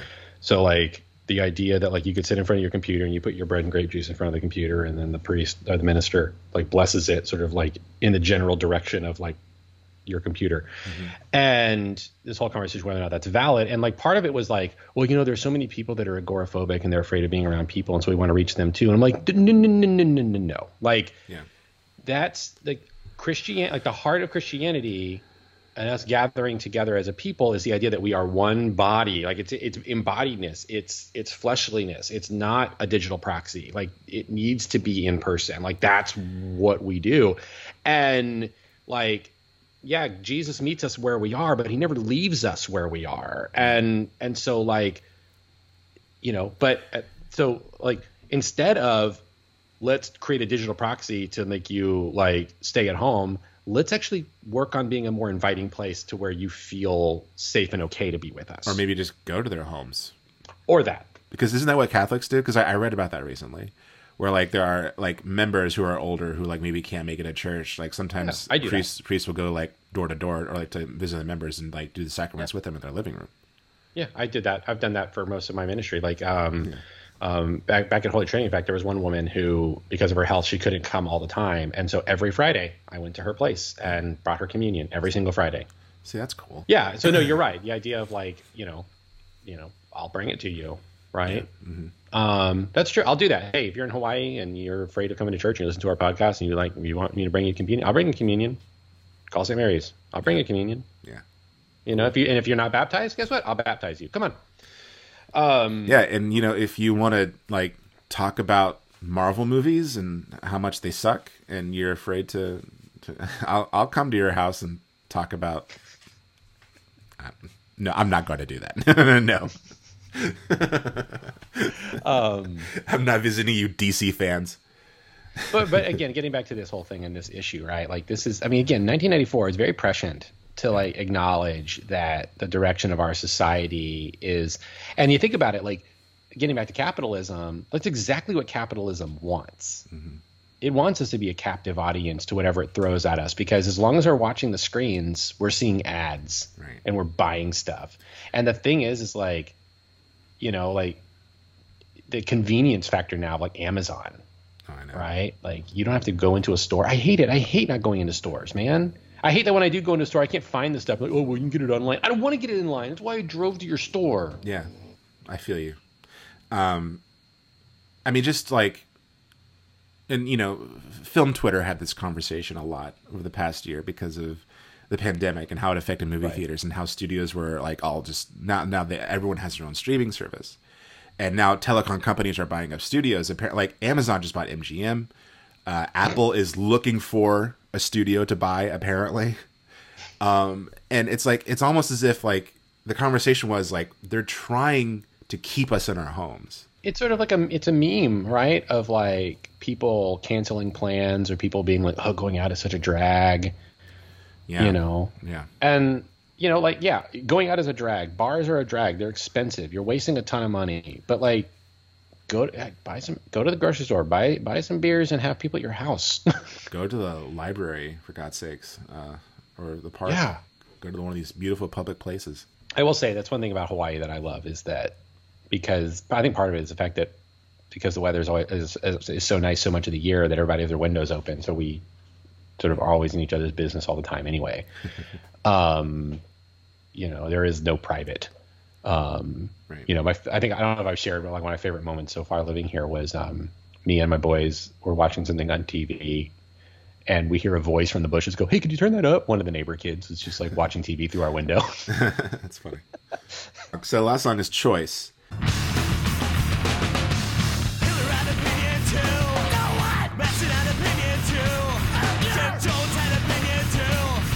You wanted to talk about a lyric, man. Hitler had an opinion too. What a way to open your song. Hey guys, Hitler had opinions. Manson also had opinions, and Jim Jones. Yeah, no, Hitler had an opinion too. Manson had an opinion too. Jim Jones had an opinion too. Life imprisonment or death is no reward for love. And then it keeps going more. Clinton has an agenda. Hillary has an agenda. Limbaugh has an agenda. I didn't catch they called out Limbaugh. Yeah, he's in there. Good for them. Wasn't he in the news recently about something? I can't remember. I will not stop. I will not shut up. That's the lyrics, by the way. No, that's not me. I will not defend your right to be lame. Yes, I love that lyric, dude. That is the most Gen X thing I've ever heard. That needs to like go on a T-shirt. Oh, that probably would not be very Gen X. That's more millennial. Yeah. Hey, we're both though. Yeah. A couple of geriatric millennials, as we're called now, apparently. By the way, I'm wearing a Hawaiian shirt because I live in Hawaii, not because I believe in the Boogaloo. I just want to put that out there. Well, if you wore that with like a just like a kitted out, ammo Tactical vest over it, then we'd probably have some words. I mean, what are we doing here, Chuck? I don't really know. Like, I just think it's cool. Because it's cool. Like the FDA has okay, so it's like Hitler and Manson, Jim Jones, they all have opinions. Clinton, Hillary, Limbaugh, they have an agenda. And then it goes down to the FDA, CIA, they have motives. And they keep repeating this lyric, life imprisonment or death is no reward for love. And then Sid Vicious had a problem, Darby Crash had a problem, Gigi Allen had a problem, all like big, punk rock icons. Yeah. I don't know, so what are we saying? I don't really get it. I just think it's awesome. I don't know. Well, I think it's just a reminder that, like, I feel like the sentiment is probably similar to a song that I really love and I think goes, to use a Gen Z term, goes hard, is Cult of Personality by Living Colour. Mm-hmm. Living Colour. You know Cult of Personality. Yes. Oh, dude. No, if you don't, you need. I do. I'm the cult of personality. No, I don't think I know that one. I think it's something else. Dude. I'm sending you a link. They're like a black hard rock band from the 90s, and their big single was Cult of Personality. In fact, the show In Living Color takes their name from the band. Anyway. Okay. And they did the song for the show In Living Color. Anyway. So, I don't know what that was. So in that song, though, it's called Cult of Personality, and it name drops a bunch of people in terms of, like, we just listen to them because they're on the TV, but it includes things like Stalin, Gandhi, Kennedy, that they're all cults of, like, that you can turn any of these people into just a cult of personality. And I think that's kind of what, like, a similar sentiment what this song is trying to do, is just being like, everybody's got their agendas, everybody's got their problems, everybody got this stuff. Like, you got to remember that, like, we're, so you maybe have a little bit of, like, I think first, like, some critical engagement of, like, these people, but I think also, like, when you show love for people, it does threaten people. Mm-hmm. And I think that's kind of on the ground too. There's a comedian I once heard, I can't remember his name now, but I remember him saying, like, he's a black comedian, and he said, I'm preaching a message of love. He's like, think about everybody who's ever preached a lesson of love, a message of love. Like, Gandhi shot him, King shot him, Jesus, and he used his microphone to, like, mimic getting nailed on a cross. But, like, I think about that. It's a true statement, right? That people who do proclaim messages of love tend to face violence because of it. Mm-hmm. Because when you talk about love, it means loving the wrong kind of people. And so I don't know. I think that there's maybe a thread of that in this song too. So that's a prime candidate for a burnout, man.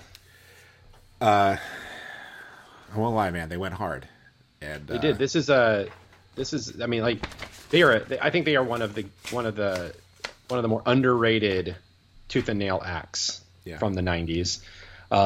Their follow-up, Mucho Vivo, very different album.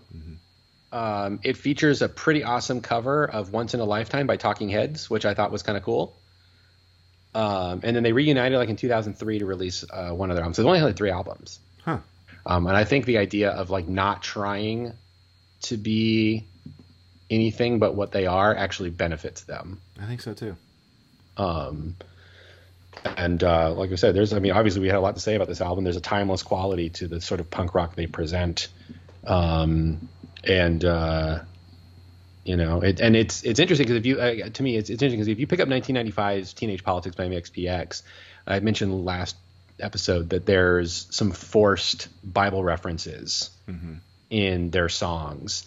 So it's kind of amazing to me that within just a year, Tooth and Nail felt the pressure to have to do that kind of thing for their artists.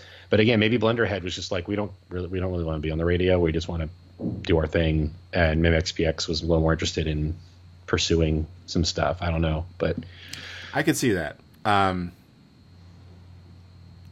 Just to have an artistic pursuit, to have it reach people. I don't know. I feel like we don't value that much anymore. We don't. And Billy Allen himself has said that like he's never really cared about making money. I'd rather make less money working with friends and having a good time at my job than anything else. You know, it's funny. I get that now after having to leave LA and probably won't be able to go back.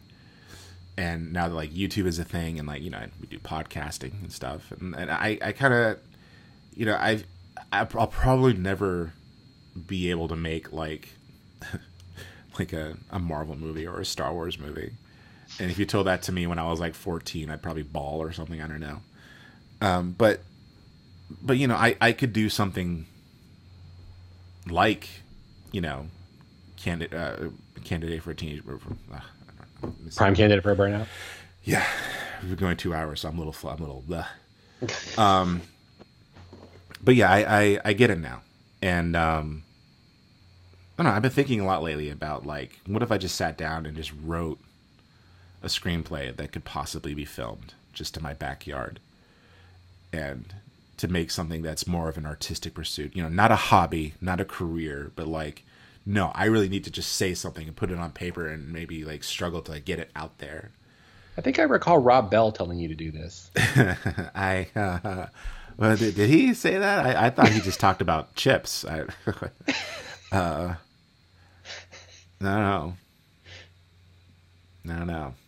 It's a reminder that we had Rob Bell on our podcast, like episode 12. Yep. Hilarious. That was a punk rock moment that we got Rob Bell on this podcast. Was it punk rock that I spent the entire week like wanting to like throw up? Yes. Because I was like, I'm talking to Rob Bell. What in the world am I going to say to this guy? He just spoke with Oprah and then like came and talked to us. It's great. Yeah. But yes, you should do that. You should do that. Again, we have the tools now to like make punk rock cinema. Yeah, and there's a great I want to plug. He doesn't really need me to. He just reached 1 million subscribers on YouTube. His name is Joel Haver, and he's a young guy, and he just makes short films on YouTube with his friends, and they're just kind of like really funny, weird, kind of Adult Swim type humor, kind of Nathan For You type stuff. I wish YouTube had been more ubiquitous when we were in college. Well, we had the tools to do it back then, but it was harder. Like, you film something on your phone, then you upload it to YouTube. Back then, you had to have the computer with the right drives and like the right plugins, and you had a mini DV camera that looked like crap, and like you didn't have audio equipment. There were no USB microphones. Because we made lots of short films, Yeah, we did. Anyway, I'm just saying, like, hey, listen, just be creative and do the thing that makes you happy. Well, and that's the beautiful thing about punk rock, right? Like that's what makes punk rock. It's like I have an instrument. I don't know how to play it. Yeah. I don't know how to make it sound right. But you know what? Right. I'm just gonna do it anyway. Which is why the Shags is probably like the most punk thing ever produced. It might be noise, but it's my noise. Yep. I mean, just, even Billy Powell said that, like, he blew out his voice on tour all the time because this isn't really how he's supposed to sing. Like, he just, I've been thinking, listening to this past week and just and listening to stuff recently has just got me kind of in touch with a lot of that stuff about myself too. Right. Like, I'm reminded of the fact that when I had lunch with our creative writing professor from college, David Athey, about 2 years ago. And I remember when I walked in wearing my clerical attire, he was like, "You became the man." Oh, dude. But I think about that fact, right? Yeah. And there's a degree of truth to it. But what kind of a messed up world do we live in where, like, a Christian priest is considered the man? Right. When the people in my career early on were being, like, fed to lions and stuff. Yeah, that's true. When, like in Japan, like, if they were able to nab a priest, like, that was like, wow. But now, like, it's a respectable career that never rocks the boat. Yeah, some people would say it's akin to working for the state, Mm-hmm. Because there are power structures involved and stuff, but they just became the power. Right, but, like, my job is to tell. But the thing is, like, my job is to tell the people in my congregation that they are citizens of a kingdom that is not of this world. Right. Right. That should be very punk rock. Yeah, I mean, it's a stateless, classless society, right? So it's anarchy. There's a reason why. Dostoevsky was Christian and anarchist. Right. And why he was, like, sort of the great big figure of Christian anarchy. Because it turns out they're kind of the same thing. Yeah. All right, so Chuck, what do you think is the best song on this album? Oh boy, I think I'm gonna go with Purgatory. Oh yeah. I think I'm gonna go with Purgatory. That or Purgatory, National Drug. Those are my choices. Okay. I really love Power Trip. I just like the way it sounds. I like his vocals in it a lot. I mean, just sort of the themes behind it and stuff just really kind of resonated with me too. It's certainly my favorite, because I think it's like, like, again, trying to accomplish the same. Like, I think it's sort of the same thing as, like, Colored People, but it's like doing it in a more effective manner, right? So I'm going with Power Trip. I'm going to say it's the best one, but I mean, Purgatory is pretty awesome too. That one goes hard. I mean, they use the word poser in it. I mean, that's a forbidden word there. But cool. All right, so that was Blenderhead, prime candidate for a burnout, which really hits the mayhem part of Music Mayhem. So really good way to end. It is. So, Chuck, did you enjoy Music Mayhem this year? I did. It was a more subdued affair this year. Yeah, it was. But I actually really like that we finally got to talk about, like, the Christian recording industry. Yeah. In an in-depth way, because it's been, I mean, it didn't impact you nearly the same way that it has impacted me over the years. But, like, this was my life. I mean, there was a period of time in my life where I thought I wanted to start a band and do all that, and listening to bands like Slick Shoes and MXPX and Value Pack, Supertones. But, like, listening to, like, most of the Tooth and Nail's output from 94 to 96, I mean, that really it helped me to get in touch with who I was. Mm-hmm. And it's and so, like, to listen to be able to talk about that industry and how it impacted me, but also its foibles and its problems, but that it can also produce really amazing art like Blenderhead. Yeah. I like that. I like that we got to do that. Good. And it was totally unplanned. Like, yeah. We definitely did not. I mean, we thought we were going to have, more guests, but I don't know. It's hard doing that. And Music Mayhem is already difficult for me because these episodes go long. We introduce a bit more production value. And so I have to apologize for the weird schedule of releases. Yeah, well, and but And then on top of that, we also have to dedicate ourselves to listening. We do homework. Yeah, a We lot of don't homework. usually have to do much homework on our normal Not really. topics, right? Because And it's usually pretty easy. Like this is very detailed, more detailed than anything else we do. So that's why a review for Blenderhead is 2 hours long for a 30-minute long album. But we hope you enjoyed this year's Music Mayhem. We surely enjoyed it. which And- morphed into Zune June. I'm proud of my Yes, Music Mayhem / Zune June. So which rhymes with cocoon. Cocoon. So yeah, we hope you enjoyed it, and that wraps up another Music Mayhem. Another Music Mayhem in the can. That's so- five now. Yeah, 5. My gosh, where does the time go? That's half a decade, Chuck, that we've been doing. I know. But yeah, so join us again next time. We're going to get back to normal. I hope you've enjoyed Music Mayhem and all these wonderful albums we've talked about. Let us know if you've been listening along. Let us know what your favorite album was, or your favorite song, or what your thoughts are on the Christian recording industry. Or did Blenderhead terrify you because you didn't know what you were getting yourself into? So thanks for listening and watching. And Father Chuck, thank you for being here. Yeah, dude. And we'll see you all again next time. Good journey. Good journey.